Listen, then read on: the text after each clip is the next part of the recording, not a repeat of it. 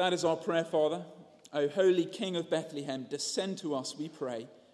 Cast out our sin, enter in, be born in us today. Amen. Do you take a seat? The story is told of a doctor who was doing his Christmas rounds on his ward, and there was a particular lady on his ward who is aware was very much alone at Christmas. She didn't know anyone, so he took a particular interest in her. And out of gratitude to her doctor, each day she would give him a bag of almonds. And it would continue like this for weeks and weeks. Each day he came back, she would give him again a bag of almonds. And one day he was just astounded and said, "Thank you so much. I really love these almonds, but what's the reason for your generosity?" And she said, "Well, I don't really like almonds, but I really do like the chocolate they come covered in." I wonder how many of us approach Christmas in a similar way. We like the sugary sweet outside, but we're not quite so bothered about the content.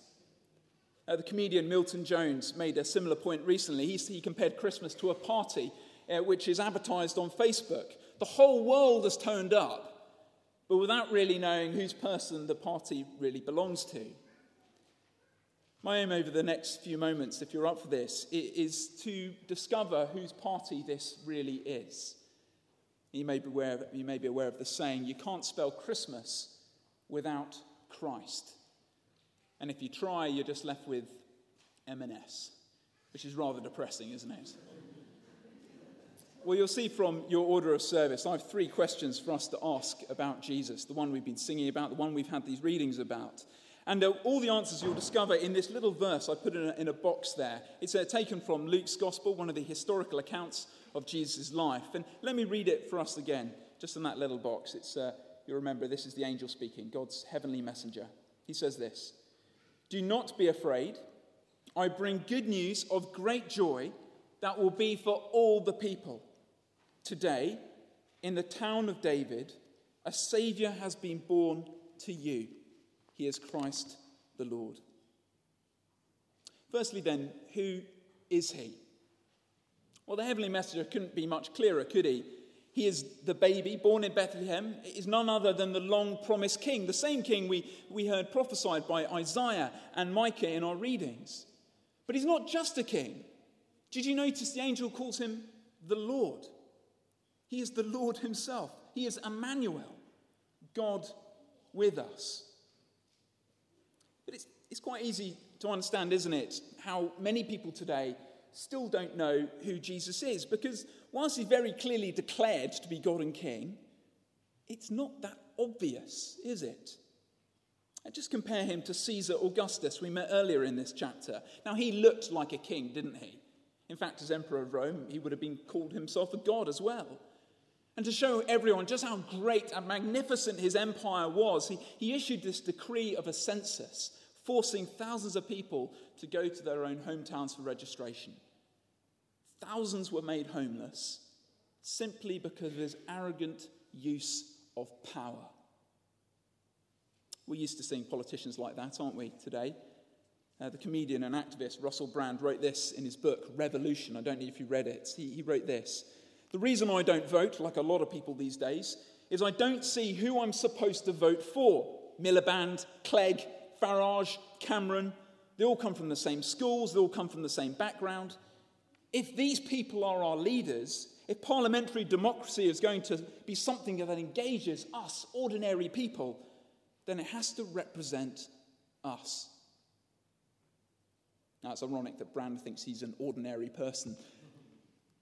But what he says here does ring true.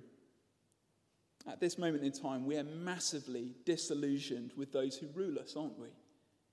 The feeling is that those in power don't know us. They don't represent us. They don't care about us. And the accusation is they're just using that power for themselves. Well, what sort of king is Jesus? Well, in great contrast to Caesar Augustus in his vast palace in Rome, this king was born in poverty. His parents were homeless immigrants. His bed was an animal's feeding trough. And as he grew up, he didn't lose his origins. He didn't lose his humility. He used his considerable power not to self-aggrandize, but to serve others. He made the blind see. He made the paralyzed walk. He made the dead come back to life again, thereby proving he is God. He is King.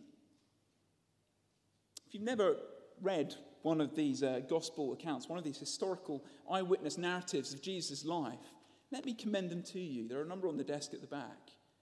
Here you will find a king you want to follow, a ruler who inspire your allegiance, a God worthy of your affection. Now, the village atheist amongst us will, of course, dismiss this immediately. They won't give us any time of day. God becoming man, heavenly messengers, a virgin birth. Are you serious? And maybe we kind of sympathize with that. There are certainly very strange elements to this story, aren't there? But then think about it for a moment. If our Creator God were to become man, what would you expect to see? Accurately fulfilled prophecies, cosmic signs, heavenly announcements, surely. No, it seems to me far stranger than believing in a virgin birth is believing in a virgin universe. One without cause or origin, one without purpose or design, just a cold, dark, empty world without goodness, without justice, without beauty. The good news of Christmas is that our Creator has made himself fully known. We are not alone. We are not left guessing, and we are not without purpose. Who is Jesus? He is our God and our King. But our second question is this: why did he come? Well, again, the heavenly messenger couldn't be clearer, could he? Look again at the verse. He says, "Do not be afraid. I bring good news of great joy that will be for all people. Today, in the town of David, a Saviour has been born to you." Jesus came to save. But what do we need saving from? Well, no doubt you've given a lot of thought to your Christmas gifts so far. They're probably already lovingly wrapped up, nestled underneath the Christmas tree. Our tree here is pretty empty. I don't think anyone's getting me a gift this year. But imagine on Christmas morning, you're there with your friends and your family. And as you're handing out your gifts, without a word, they snatch them out of your hand and tear them open. You then spend the rest of Christmas Day them ignoring you completely. They freeze you out of conversation over Christmas lunch. They don't even let you play the obligatory game of charades. You'd be rightfully angry, wouldn't you? Behavior like that, well, it can destroy even the most stable of families. And yet that is how we treated our loving Creator. We take our lives, we take our homes, we take our families, we take our jobs, our hobbies, our world. We like the gifts, we want the gifts, but we don't want the giver. This isn't just rude, this is criminal. We've snatched the crown off God's head, and it's as though we live as if we want to be king. Each of us say in our own hearts, I want to live my life my way without you. And the problem is, when a whole world lives as though they want to be king, it inevitably becomes the case that we end up fighting who gets to wear the crown. Our world was designed for peace, and yet what do we see on the newspapers? War. As the carol goes, O West Bank town of Bethlehem, how still thy victims lie. The grieving deep, deprived of sleep, militiamen roam by. For through thy dark streets rageth the never-ending fight. Such hopes and fears, such bitter tears are met in thee tonight. There's a homeless man who lives on Oxford Street. He's there sitting with his dog, and he's got one of those Santa hats on his head. And at his feet is this sign which says, don't just look down on me with pity. Do something. And our God, he didn't just look down and pity us. He came down and did something. If God thought our greatest need was political stability, he would have sent us a politician. If he thought our greatest need was entertainment, he would have sent us a comedian. If he thought our greatest need was our health, he would have sent us a doctor. But God saw that our greatest problem was our rebellion against him, was our alienation from him, was our war with him. And so he sent us a Saviour. The story is told of a woman doing last-minute Christmas shopping in a crowded shopping centre. She's tired. You can imagine her. She's tired fighting through the crowd. She's tired of standing in line all day. Most of all, she's tired of every single shop playing the same stupid Christmas songs on a loop. She's fed up. And the thing which broke the camel's back, was when she came to press the button on the lift. She wanted to get up to the next level. And as the doors of the lift pinged open, it was completely rammed. And people begrudgingly stepped backwards, gave her a bit of space in the lift, and so she squeezed in with all her bags, and her face was pressed up against someone's armpit. And as the doors closed, she lost it. She shouted out, "Whoever's responsible for this whole Christmas thing should be strung up, arrested, and shot." Awkward British silence. And then there was a voice at the back saying, "Actually, I think you find they already crucified him." See, from the word go, that was Jesus' plan. To be born among us, to live among us, and then to die for us. Exchanging the crown of heaven for a crown of thorns, he bore the punishment that you and I deserve. He took our hell in order that we might have heaven.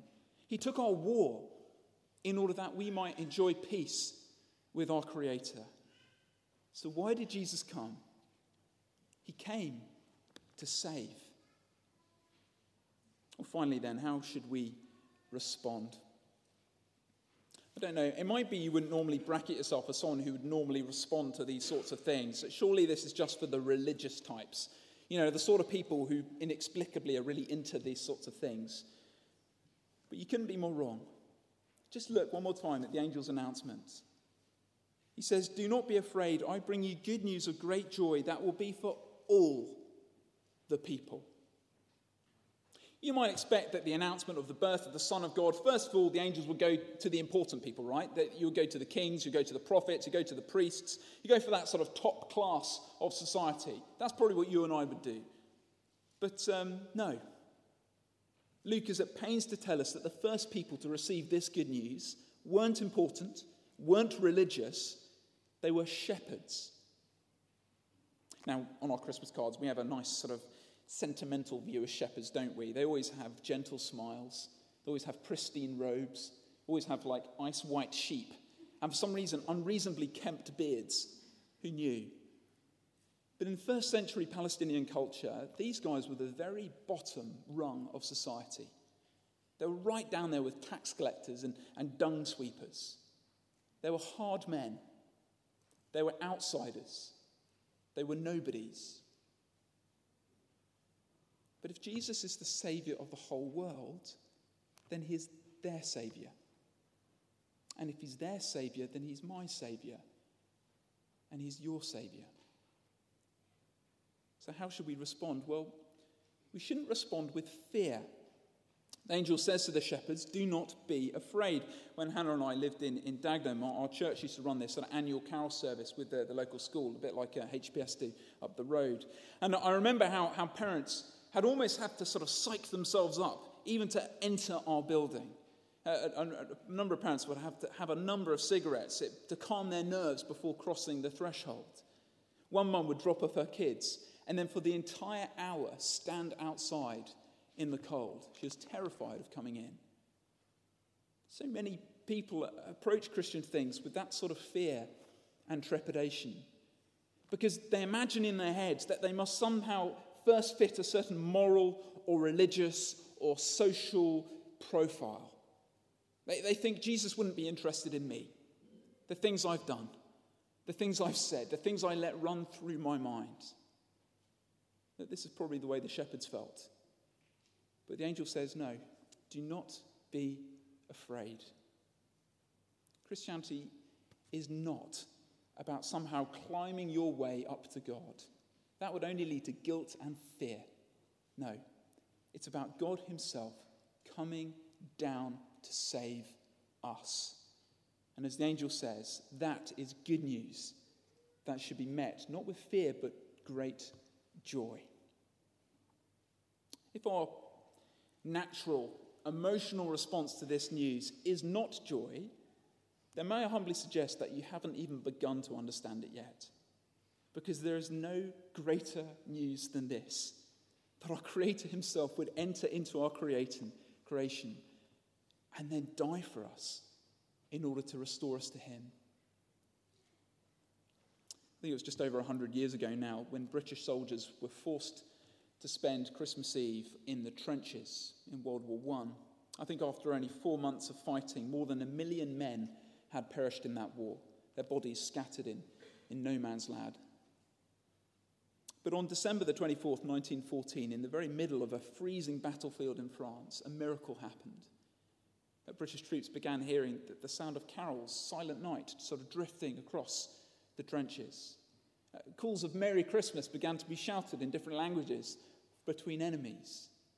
And disobeying their officers' orders, some of them then walked into the middle in order to exchange cheap gifts. And they even had a game of football. I believe Germany won on penalties.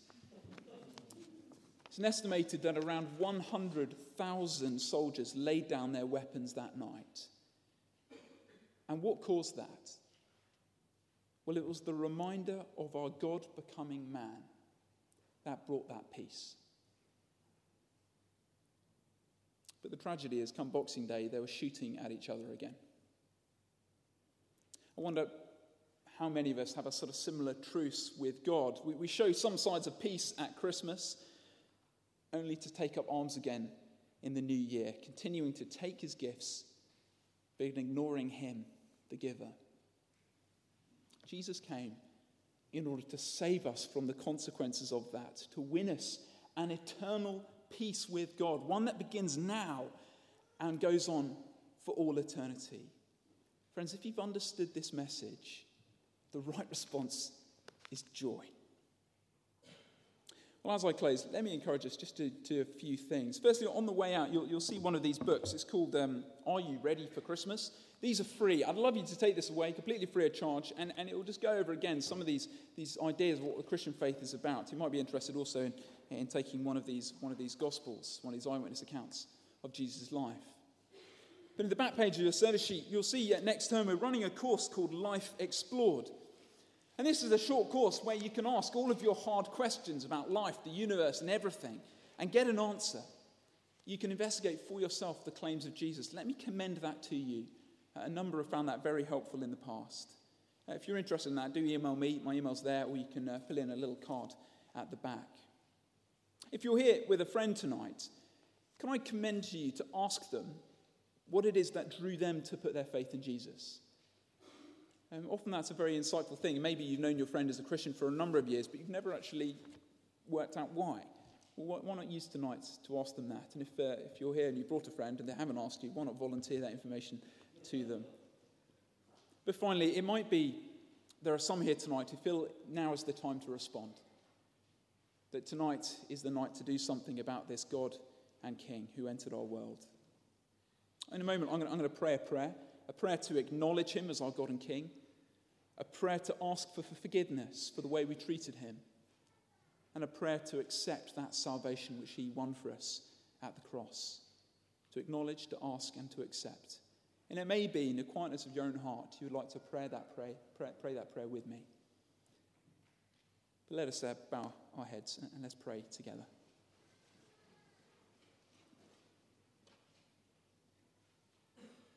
Our Heavenly Father, we thank you so much for sending your Son into this world. We acknowledge him as our God and King. But we're sorry for the way in which we treated him, taking our good gifts but ignoring him, the giver. Father, we ask for forgiveness. Please forgive us. And seeing this salvation which he came, Father, we accept this salvation, won for us at the cross. Please help us to put our trust in him and live with him as our God and King. And we ask that in Jesus' name. Amen. If you prayed that prayer, please do come chat with me afterwards. I'd love to meet you. We're going to close our time together by singing my favourite carol, Hark the Herald Angels Sing. Glory to the newborn King. Let's stand and sing.